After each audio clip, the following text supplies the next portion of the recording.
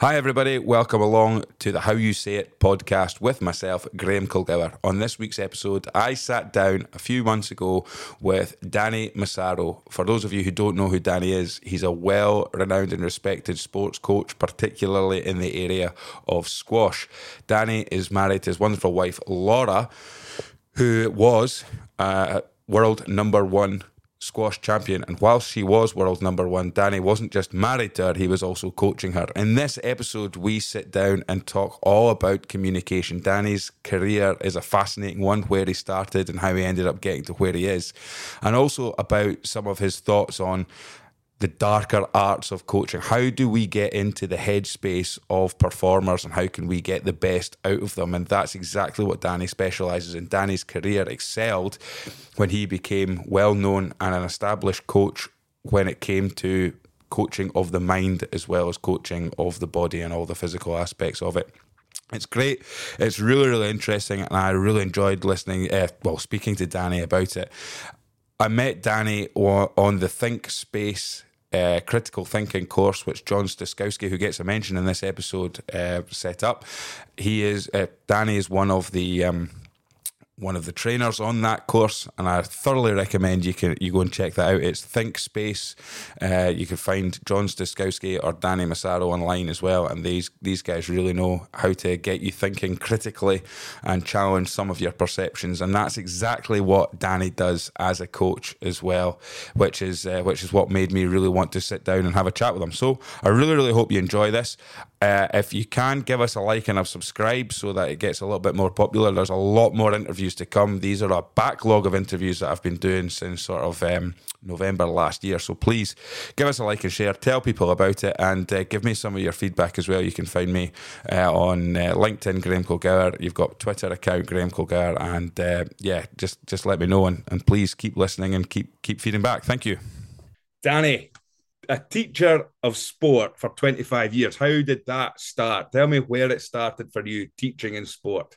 Well, I'd got myself to university in Liverpool, and I was doing a PE and English degree, and I'd already been doing bits of coaching and little things, with like women's football at the time, and a little bit on squash, because I'd always played squash as a kid, but never really knew coaching was in fact, it wasn't even a topic then, to study. So it was PE, physical education, and maybe sports studies, something called sports studies that incorporated within it like sports science, which was like physiology, training and fitness, sports psychology, skill acquisition, those types of things. So anyone from that era will remember those on all the A levels and various things.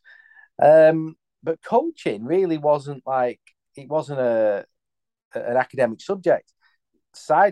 In a really weird way, I still don't actually think at the heart of it, coaching is an academic subject in that way, but that's another thing, even though I'm an academic teacher of it. That's a controversial thing, but I'll explain that a bit more later. But, so I then knew that was always something I was going to do. The English bit really at the time wasn't anything that I wasn't going to be an English teacher or do anything. So when I left, I went back to my old college that I had a good affinity with, my sixth form. And I lived on my own, you see, from when I was 16 to sort of 19, 20, before I went to university. So I had 4 years at college. I changed after the first year courses completely. Then I did 2 years A-levels and didn't get the grades to go. So I was living on my own anyway, and I wasn't really in a rush to get away to uni. But a lot of my mates went. I stayed, kind of got my head down properly for 6 months. Did my A-levels again, retook them, changed them a bit, and got 3 Bs and did well. So then I went to Liverpool, and because of that year and those years on my own, the head of sport, Jeff, who's my friend now, he befriended me really because he'd look after me a bit. Some of the teachers did as well. One English teacher, they'd do my washing and they'd give me food, and they felt sorry for me. Little did they know I was out partying and bloody raving all the time. Everyone kept saying, "Oh, it's terrible. You're on your own. You're so young." And I just kept thinking, "What are they on about? It's brilliant." Don't get me wrong. There was like lonely days, and there was no phone. I had no Yeah. phone, just for emergencies, 999, and I had incoming. Uh, my bed was in my front room. I had to do my washing like in the bath, uh, and I had a thing that I hung it up on over my bed like this. Oh, Yeah. but it was just we were just younger and it was fun and it was right near the college, so all my mates had come back, and all of that. So basically, I befriended the PE department. They looked after me. I went straight back to college. They gave me a job straight away, looking after the learning centre and teaching GCSE PE. And they pushed for it to give me this. I had to pass a basic interview, and that was it. I just went from there, like a few years of that.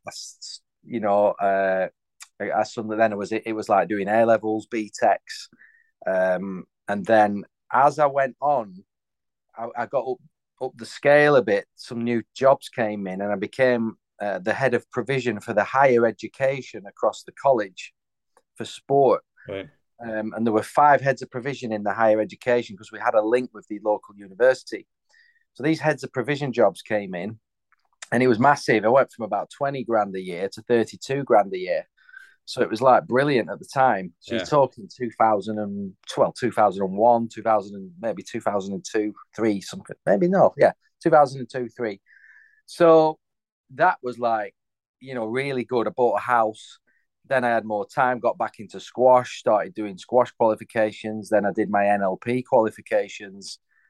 So I was getting into the psychology, and all the time I picked up the higher national diploma, the HND and the HNC, and we had really good links with all the local football clubs in Lancashire. So it was Bolton, Blackburn, Preston, Yeah. Blackpool, Burnley, all the clubs around here, Tranmere, all others.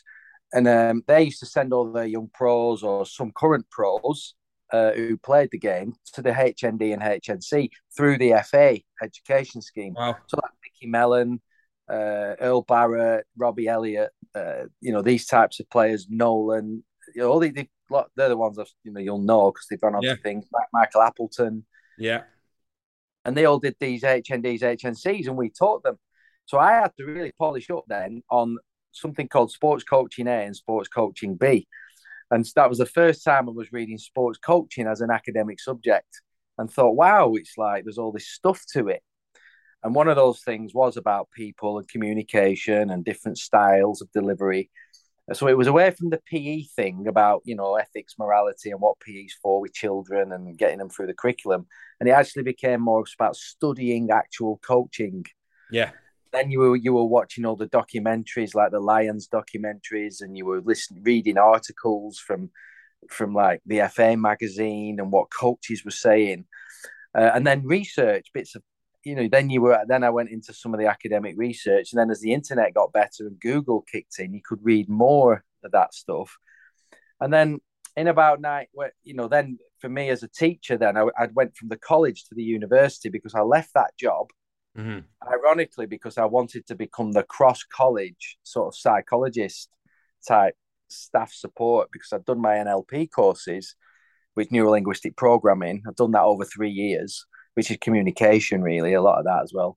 But I wanted to use a lot of that then because I was a bit bored with the job and I wanted to become the cross college development of people. But the job got canned. So I just went, to be honest, I'm leaving anyway because I'm going to go with my wife around the world, carrying on coaching the squash. And that's what I then did. So in 2007, I left full-time job.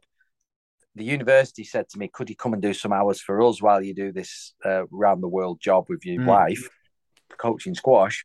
And then so from that day on, I've done about a 0.4 of a job with the university all the way from 2007 to this day. I've been there every year. And that has meant that I came mainly for the last 12 years. It's been masters on 3 modules, really: sports coaching philosophy, which is full of stuff I like, and stuff on performance analysis and things, but doing it from the mental side and how you can measure things you can't see, and with normal measurements and stuff. So that's it. That's my educational part. It's been really good, and I've always kept my hand in. Yeah. I mean, I'm interested going back to like PE teaching. At what point when you were, you're working in PE and you're educating young children effectively through school. At what point did you make the decision that you wanted to step further and progress into sports coaching? Because as you've said, Yeah, I find this as well. There isn't a lot of education out there for sports coaches, and a lot of the time, particularly, now we're starting to see a change in some of the mainstream sports. But I don't know what it was like for you, what the challenge was like for you, as somebody who wasn't maybe a high-end performer. And I don't mean mm, that in a disrespectful way with your squash. I no, don't know what your squash was like, but yeah, you've mentioned having pros coming into your HNC, HND yeah, courses who yeah, the expectation is we come from playing into transitioning into coaching to become yeah, managers. yeah. Now we're starting to see it, but very rarely did you see it back then where it was people who were not in the sport going into coaching. So what was the part for you, firstly, when Yeah. you were in education that made you want to focus on the sports coaching side? Well, I think it was a timing thing. I grew up loving learning sports skills by myself. So I would hit squash balls on my own, play swing ball forever. Snooker, you couldn't get me out of my back room practicing on my own. Um, I've just always been able to look at a book like an old Steve Davis book in snooker, Right. listen to the advice, go on the table and work it out, and Wow. then like show off basically, like to my dad or whatever. And look what I can do. Look how I've learned. And well, and he might say, "Well, go and learn topspin," and I go and do it. So I was always like that, and football for some reason. So relative to all my friends at the time, I was always great at sports, tennis, anything. I could just play them, and that's not all sports. Like I could play a bit of basketball, but I wasn't Yeah. like a top basketball player. But generally, any racket sports, football, all these things, I was really good at them. So I grew up thinking, God, I wonder if I could do this like all my life. So obviously PE was the only thing. And when I watched all my mates who were PE teachers, and a lot of them were okay at sports, but they weren't really into it, Mm. genuinely helping. It was more just like I want a job. Uh, and they weren't. A lot of them weren't that good at sport. They were. So I think for me, it was more like I want to know about the top end biomechanics of skill and development, and I actually want to spend a lot of time getting somebody better at sport. Yeah. And therefore, coaching was more that than PE teacher, which was more, like a very obviously noble trade Yeah. needed, better or worse. But I just went into the like I actually want to spend most of my time getting people better at doing the sport, and if that so that's what attracted me to it, and that meant that I could go deeper into that and all what it takes to help people improve themselves. Mm. And I started to be fascinated in psychology and how you learn and through sports skills. And so that was it. It was a timing. And like I say, then all the sports coaches, all the sport coaching BTECs came, the degrees, all you Yeah. suddenly you could do a coaching degree. And I was at UCLan when we wrote the masters in sports coaching, Wow. you know, and before it was just an undergrad topic. So it just boomed, didn't it? And Yeah. it boomed with like, the the 2000s and then the Olympics and now it's like, with Twitter and all these other things, coaching is like, it's a massive topic. And you can see even with some of the current Premier League managers now, it's coaching more than ever now, so like looks like in that area. And it's an intellectual thinking thing. Perhaps it always has been, but a lot of top like football now, for example, and possibly rugby and other sports and there's an intellect there, but the art will always still be not making it too academic, not making it too uh, descriptive Yeah. and solution focused from the outside. You've still got to remember how absurd sport is from the inside, and in a way, that's what my PhD ended up being. Wow. So I You mean, know, you talk about the NLP, so that's neuro linguistic programming. yeah, And I mean, that's not something everybody who goes into sports coaching does. It's quite no, common in sports coaching, but it's also common in life coaching and executive coaching and things like that. And you yeah, talked about, I look at quite a lot about the directive and non-directive approaches when you're dealing with coaching, and you've mentioned about football and stuff, and I think personally I see it like, more and more people are moving towards the ask versus tell. So of course when you're talking about things like squash and Mm. tennis or even football or anything where there is an element of physical skill, there does have to be that directive coaching at some point where someone has to say, pull your chest up or keep your head low Yes. and swing Yeah. through a little bit more. Yeah. But more and more of it is on that neurological part of it. So, what was the? I mean, NLP. How early was NLP in your sort of career, and what do you think it's done for you moving forward in the area that you're in? Well, I think it was a vital sort of building block that I did when I was like towards the end of my 20s. That firstly, it was a qualification that kind of got me awake, and it was like mind blowing stuff. So it's how you think as opposed to what you think. Um, so it's NLP is a bit like if you can sort of say, well, I have this belief, and then you go, well, where's that belief come from, and how was it structured, and you can break that down, and you can go, oh yeah, you can sort of reprogram that belief how you want. Right. So then you just realize that your beliefs and thoughts are just like they're just pliable. They're often not true. They're just you think they're true. Hmm. And another big thing from the NLP, so we did all these processes, phobia reliefs and various things like that, and changing personal history, and you know, we did things like definitely belief change. We did a lot of stuff on belief change and how you can alter something you once believed, or at least loosen a belief so it's not as permanent, and you can have options around it. Perceptual positions, which was about how you can take perspectives, which Hmm. is going meta, outside of yourself. So you could see a problem from your position, from their position, and from a neutral observer's position. And you could mess around with the observer. The observer could be a comedian. The observer could be someone from 12 BC. The Hmm. observer could be you in the future, the 80-year-old you. The observer could be your best friend. What would they say about it? So so obviously it's all made up, but you do these processes and you get all this new information around something. So these processes could take an hour, and then at the end you'd kind of changed a little bit, and they were really really good. And then we did loads of stuff on the second one to do with personality styles through the Enneagram process. We did a lot of Ken Wilber stuff about the internal and self and the external self, the I, the we, the it, and the its in the Hmm. world. So his integral model, which I found really interesting. Did a lot on spiral dynamics, which was Claire Graves' what makes a psychologically healthy human being, and he basically said that it's the person who can adapt their values constantly.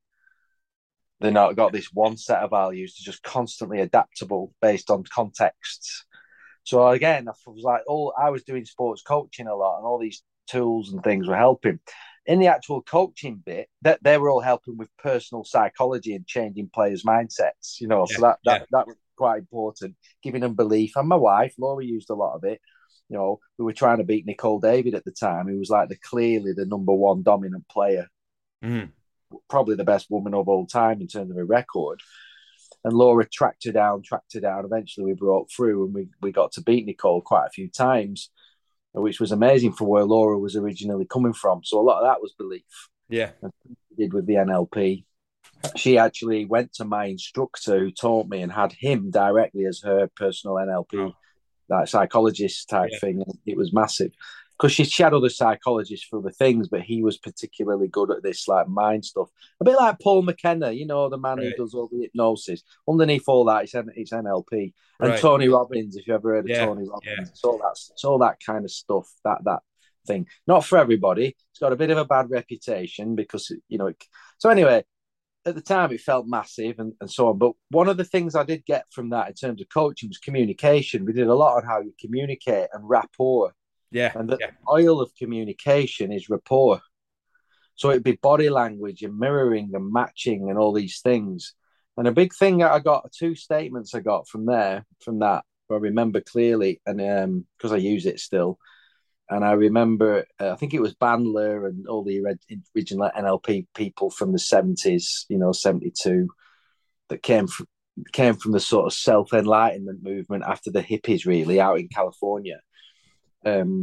Which is, if you watch The Century of the Self by Adam Curtis on YouTube, you can see how it all started. Quite Right. interesting how Yeah, I'll give that a it's all watch. about, brilliant. It's all about how the century of the self, and how the self became self-important, and Mm. even all these NLP and all these processes were about you being a better you. Yeah, yeah, You yeah. know, so very interesting. That links in with the coaching, obviously. Well, Trying to, on that front, right? You mentioned a little bit about NLP, about having a yeah, bad rep and things like that, and sports, yeah, taking it into the sports psychologist side of it. yeah, Were you coming in at the time when the sports psychology was starting to make a bit of a boom? Because, you've heard yeah, stories of the past of, what do I need a sport? Sports yeah, psychologists talking about mental side of the sport, yeah, that's the shrink that you don't want to have, and all these kind of things. And I remember, Dan Carter, the New Zealand All Blacks captain, said at a time the, when they started to get sports psychologists coming in, it was like a revelation for them to say, well, we coach our bodies, but we never coach our minds. And yes, suddenly, within a few years of having these sports psychologists and a bit of NLP and reframing and all the things that you've just yes, talked about, suddenly, New Zealand go on and win two back-to-back World Cups, and it's now they look back and go, I can't believe all these years went by where we weren't doing what we're doing right now to put our minds into the position at the same time as our body. So, did you have any issues? You've talked about rapport building, which is something I want to really look into, yeah. but did you have any resistance at the time that you were getting into this? You know what? I sports psychology was already a really popular. Like, you'd have to go and do a whole degree in it, and then to go to the official sports psychology place UK. So I was just a squash coach. I never advertised. I've never advertised myself as a psychologist in my Mm. life. I've never, because I've never had that recognized particular qualification. I've just been someone who's coached sports, that I've done the NLP qualifications, and I'll go, you look like you're struggling with that player. So it's always been very sport specific. It's not been psychotherapy or anything, No. What I've done now, I'm a bit more of an existential coach, because I've done a PhD in existential phenomenology. So I've gone more into more philosophical view and of life through qualifying in that. But again, I won't go out there and advertise myself as some sort of psychologist or psychotherapist.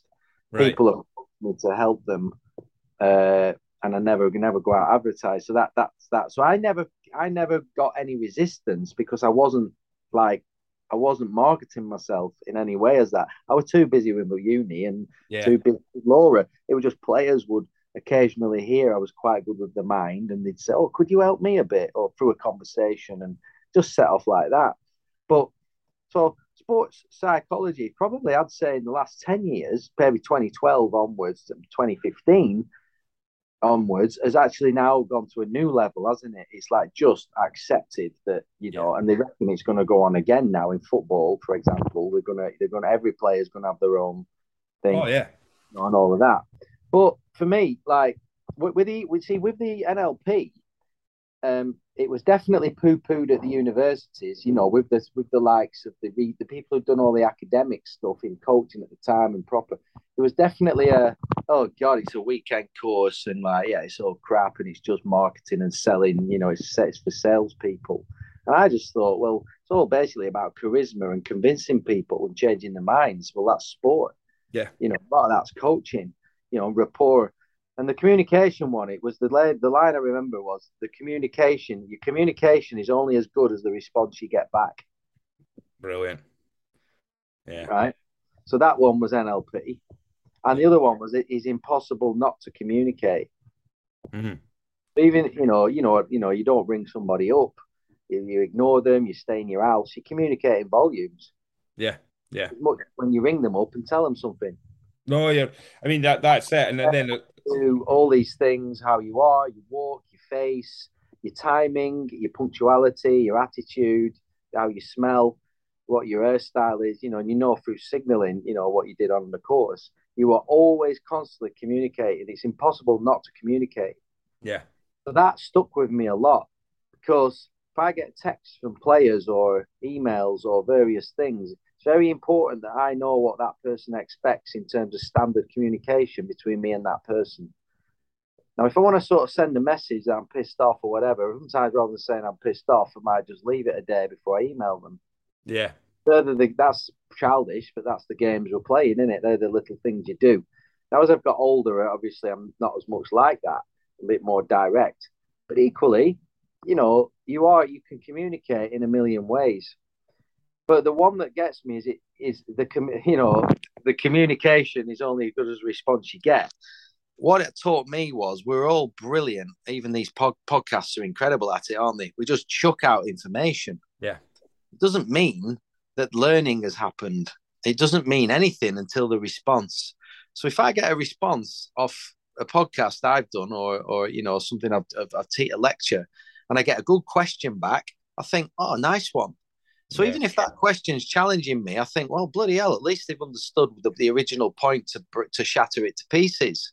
Because they really don't agree with me and they can explain it why. So then you can take that on. What I learned was that what communication wasn't, because I would always be looking for little small responses and through questioning and eyes and contacts and trying to perceive the person. And just naturally, it became like, and as a teacher, you've got to do this anyway. You're gauging whether learning is actually happening or you're just chucking out information and saying, I've done my job. Well, that kind of like, the main crux of this podcast, how you say it. And, it's about, well, the big question is, it's usually a question I ask at the end, but how do you get your point across so people can understand not just what you're saying, but what you're meaning? And I think when you're coaching or teaching or anything like that, it's easy, as you've just said, to try and chuck out as much information as possible. But if you're not getting the correct responses back, then is the information going in? And I think when you look at it from, and that's why I'm reaching out to people like yourselves who have worked in sport, because Yeah, the proof's in the pudding, isn't it? You see what the outcomes actually are if you're able to get that point across.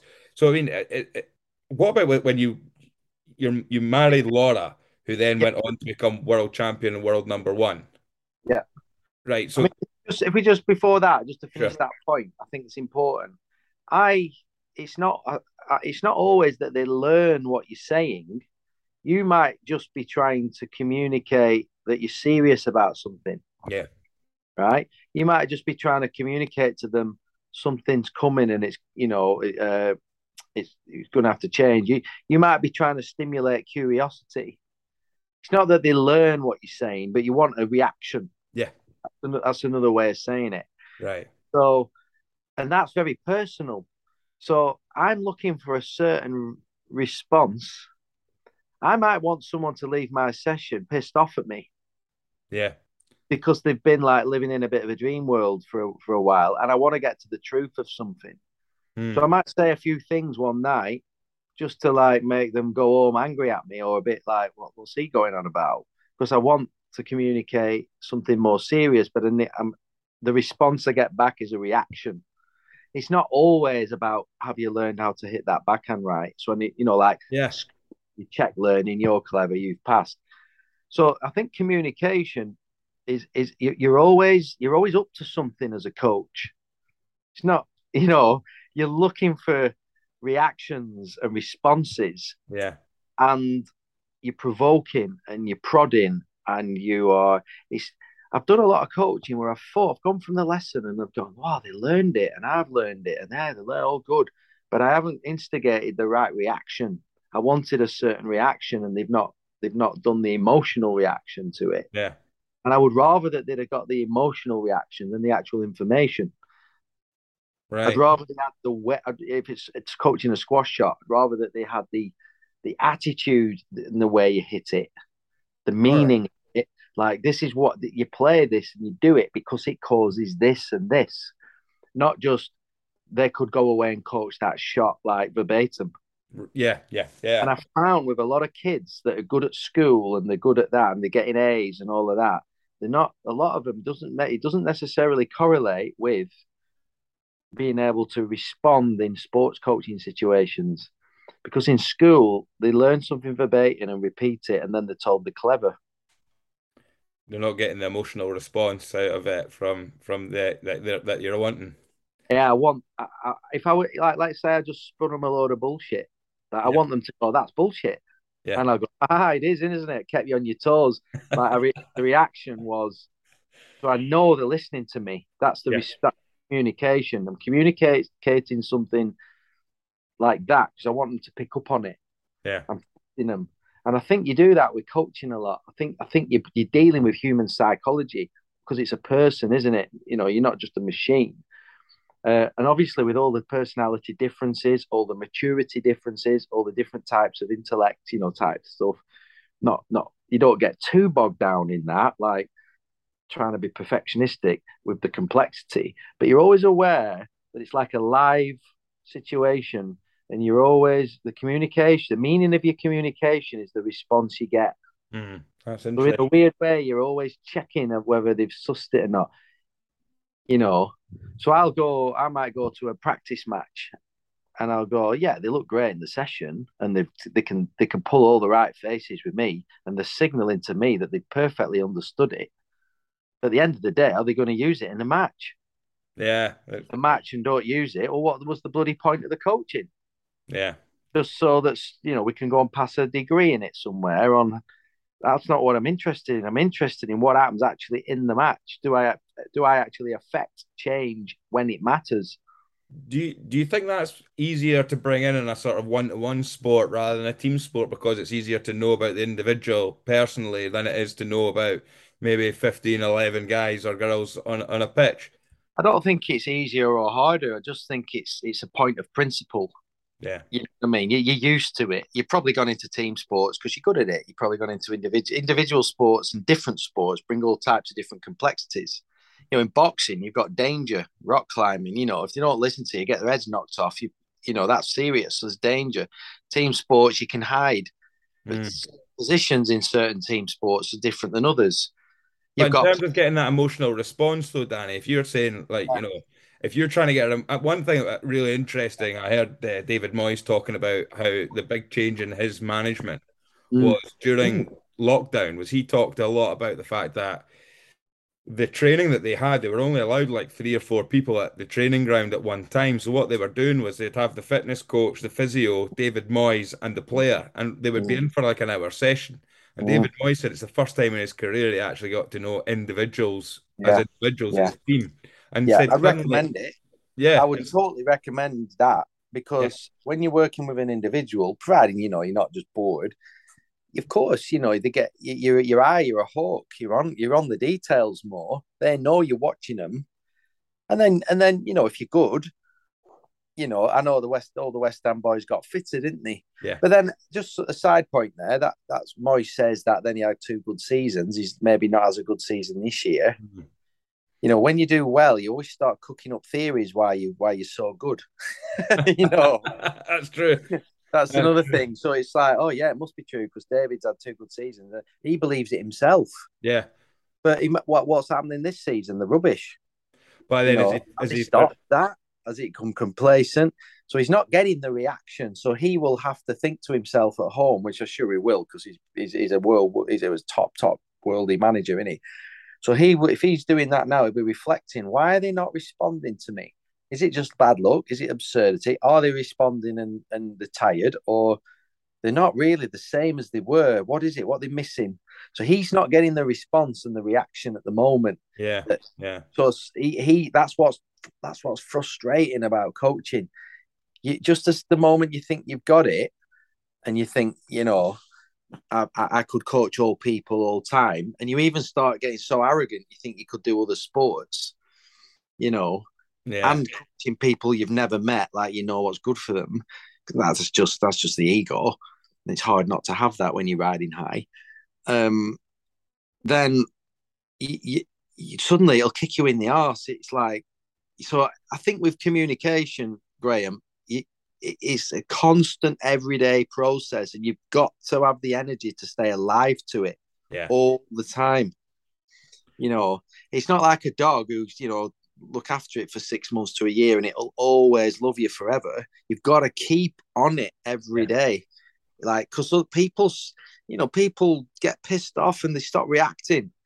soon as they feel a bit neglected or a bit pied off or not cared for, can happen really fast. Well, on that subject, I mean, there's books being written on couples communicating with each other for happy marriages and long-lasting marriages and things like that. So what about when you're talking? I mean, you're talking about if you want somebody you're coaching, you sometimes want them to leave the session pissed off.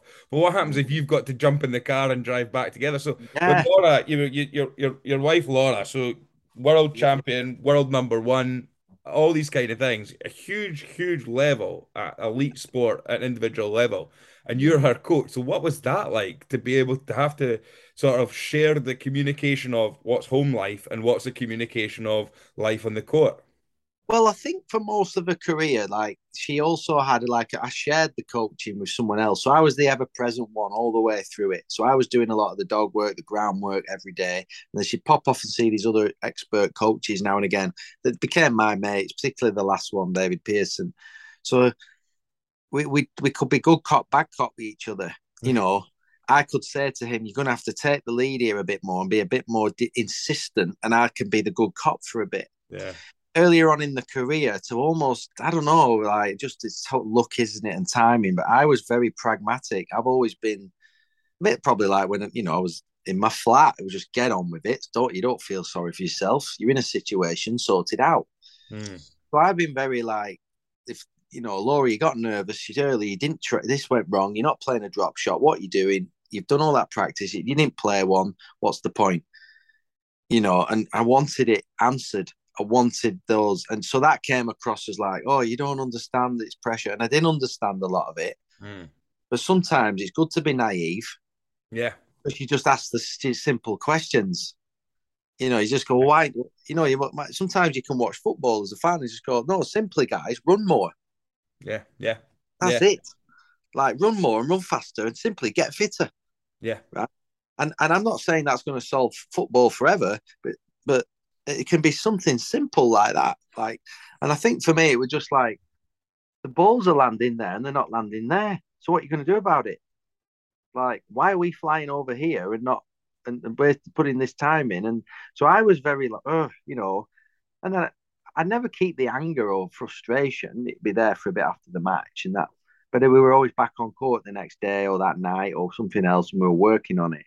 yeah, Then what you do with that attitude and approach, then you could bring in the expertise, and that attitude got going. And to be fair, to be honest, I never hit one shot for Laura. It was Laura everything she ever yeah, did. She was a premium athlete. I just marvel her attention to detail and dedication and some of the work she put in. So but let's get this right. When players are really good, it's mainly the player, not the coach, I think. yeah, yeah, But what you do add that vital sort of cream on the top of the cake, that bit that makes the cake in a way, that yeah. small but maybe essential flavoring that kind of makes it, the We, decoration. So we, with her, it got easier and easier and easier. So she led it more and more and more and more. And I could just chill, chill, chill, trill and just be more of a stern guide without getting angry.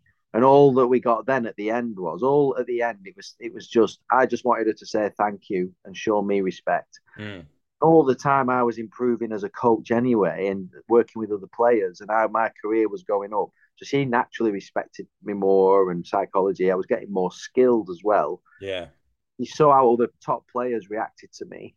So she was also like, well, he's actually making them better yeah, and yeah, work like say Nick Matthew now, who is a psychologist, and he really believes in it. So she just naturally I'd earned the right as well for her just to basically shut her mouth a bit when I was talking about squash and not always have a comeback because yeah, what did I know? yeah, So that was a good one, but it literally was just like manners, and I knew I knew when I'd been a bit of an idiot, and I'd say sorry. yeah. Laura wouldn't know when she'd been a bit of an idiot and never say sorry. I mean, I was thinking, So has there ever been a I'm situation sorry. if you're sitting there and you're having your dinner and it's quiet and you start trying to talk to her and she knows. Does she pick up and go, Danny, are you trying to NLP me right now when we're trying to have some quality time together? Or Yeah. were you able to? No, there were none of that. I mean, that in the early days, to be fair, when you're learning NLP, you're like, you go home and all you can do is that process. You see it everywhere.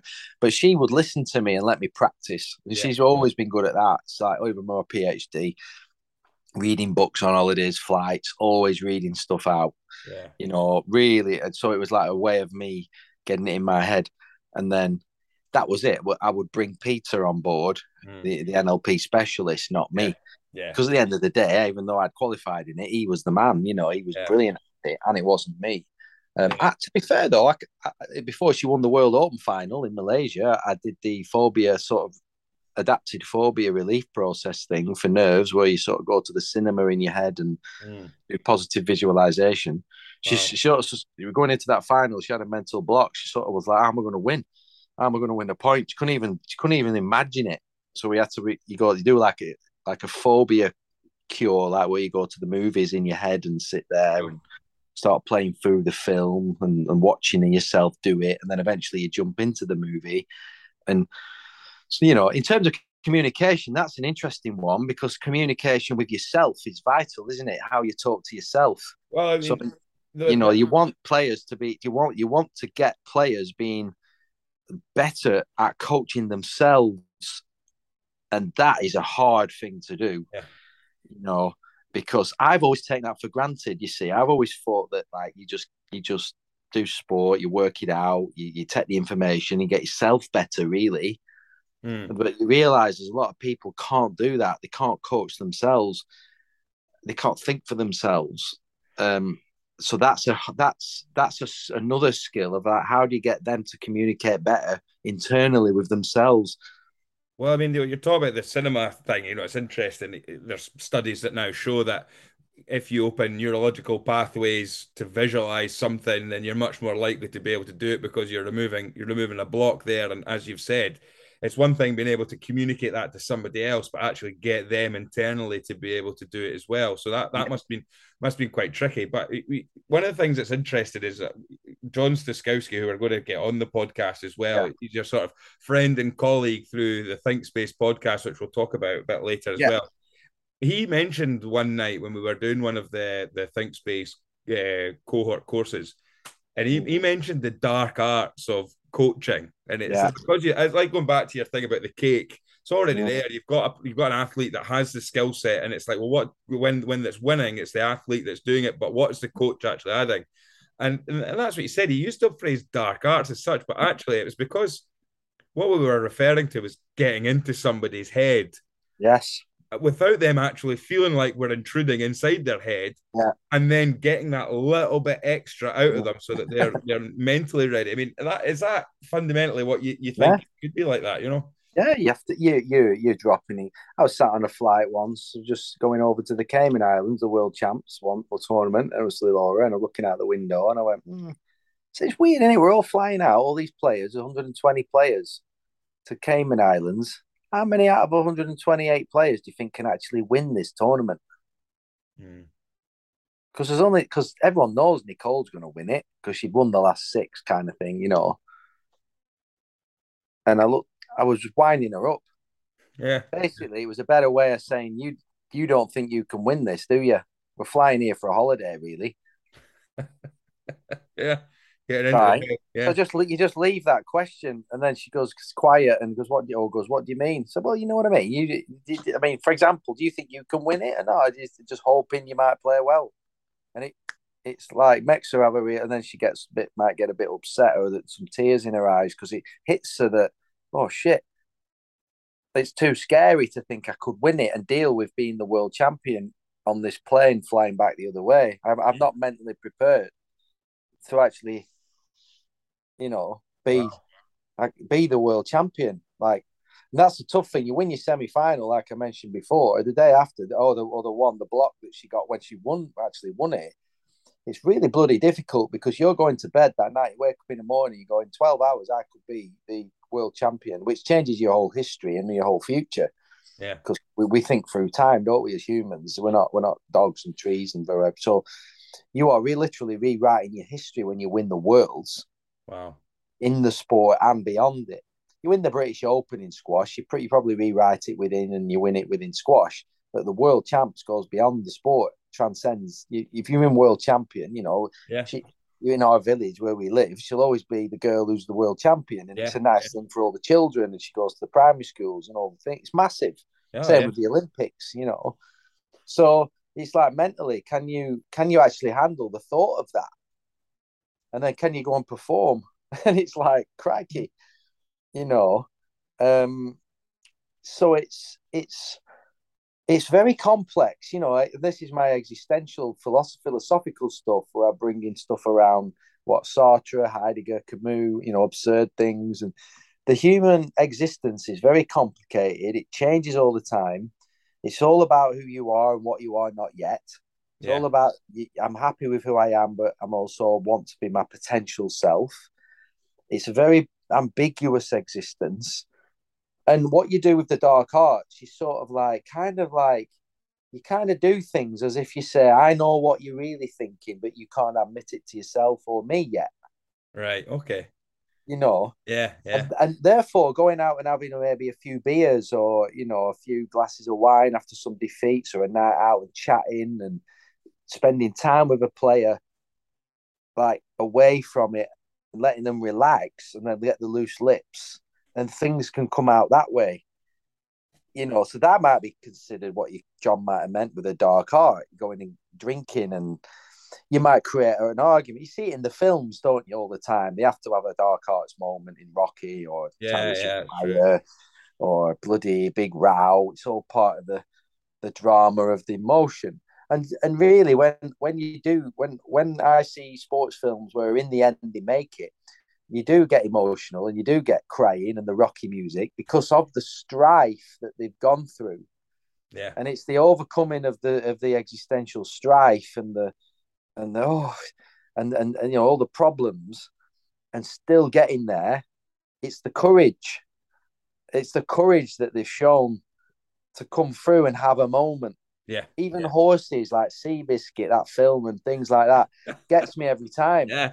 The horse running and I'm flipping crying my eyes out on a plane trying to let people see, and something about that, it must be around, it's about self-faith, it's about courage, it's and that is bloody hard to go there and have that level of honesty and emotion and like open yourself up to that vulnerability in some ways and say what it is. It's not about just standing there and setting goals, all neat, nice little goals, but never going deep in yourself. It's all surface, that stuff. It's all looks the part, but they're not really revealing themselves and opening themselves up to the courage and the vulnerability and the sacrifice and the losses they have to get through and the embarrassment and the shame and the people doubting them. Wow. And their own self-doubts. And that's difficult for them to communicate. Yeah. So what I mean is when you do dark arts, I think the so-called dark art bits are always for a positive intention. Of course. Right. Of course, yeah. And I think it's something linked to that. I think it's something linked to getting underneath the skin into someone's soul and belly and creating a reaction like, I'm wiser than you, and I know that this has to come out in you, and I know you don't even know it has to come out, or you don't even know what it is. Well, I think the example we were talking about was Lendl with Murray. And you're saying, at that level of elite sport, there's only so many elite players at the top level, and there's only so many coaches at that top level as well. And you often see that, if a coach comes through that's bringing through a young player that's doing really, really well, suddenly the top players might be looking at their own coach and going, how's he getting so much success with that guy, or how's she getting so much success with that? Dump that coach and get that person's coach in, and maybe it works or maybe it doesn't work. And then what you tend to find is, like Murray with Lendl, is they revert back and it's because of that. Maybe that person knows, I know how to get to that. I agree. Yeah. I totally agree. And it's, you know what people are like. You like some comedians and you don't like other comedians. Yeah, it's true. You're like, you just hit it off with friends at school. You don't know why, really. You just hit it off. You Yeah. don't know why, do you? You just, I don't Yeah. know, just me mate. And you hit, so you do hit, there's this element, you do hit it off with people for various reasons, personality, accents, Yeah. level of past success. They make you laugh. You love them. You find them attractive, or they remind you of your granddad. I don't know. There's a myriad of unknown reasons why you just hit it off and don't hit it off with people. And some people just get you, don't they? They just Yeah. understand, and you're on the same page, and they can tap into you at different times of your life as well. Yeah. You Yeah. know, there are certain coaches that are just brilliant junior coaches, and certain ones that are great at the very, very elite adult. Yeah. Yeah. Swap roles don't mean one's better than the other. They're just great at that bit with those types of people. You Wow. know, like I'm not very good.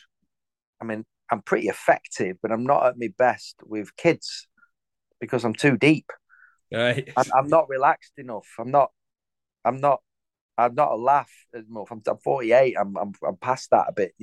Don't get me wrong. I can put on some great kids sessions and they learn, Yeah. but fundamentally, I'm not cut out to be with kids all day every day. As my best strength, I'm Right. best with adults, and Yeah. particular adults that like to think Yeah. about the game and solve problems. So that suits me. But I'm not everybody's cup of tea by any stretch. And You sometimes know, I suppose you'll have to turn a play if you don't get on, if there's not that chemistry with a player, it's not just a case of you no, sometimes there will be that situation where yeah, you have to say, I don't think I'll coach you, maybe no. not, we're not on the same level.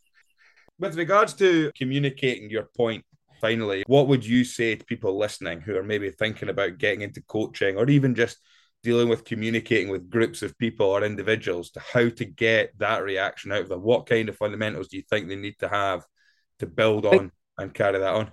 got to be. I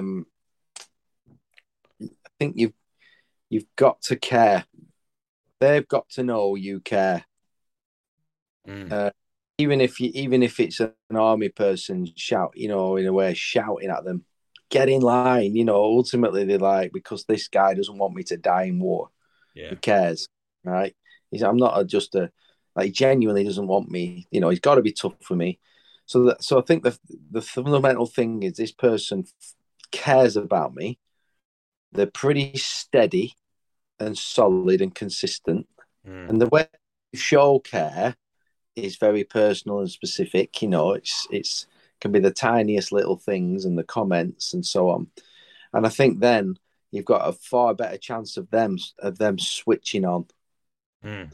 And also you've got to pick your moments. We've got dissertation students at the moment, masters handing in. They don't want to. They're too busy. It's not been the priority. They've had loads of sporting events on. They're not ready to listen to me bang on about what they need to be doing. They need to get an extension because of what's been going on with all the events. And then when they're ready to really listen to me, and they're only ready when they put it up the priority list. I need to do this dissertation now, Yeah. or that bit. And it's like number one or two in what they need to get done. Then they'll listen to me. Mm.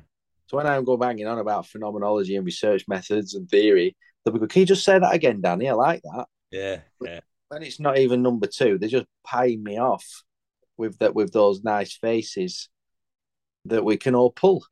Yeah. Like when we're not. Yeah. Yeah. And that's it. So you get as a coach, as a teacher, you get a knack of knowing when someone's on it, Yeah. or, and when they're just pulling the right face in the board. That takes time. Yeah. But it's pick your moments and care. Yeah.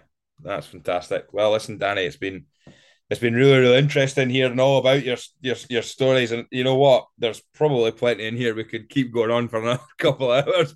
Thank you so much for giving us your time. Really, really appreciate it, Danny.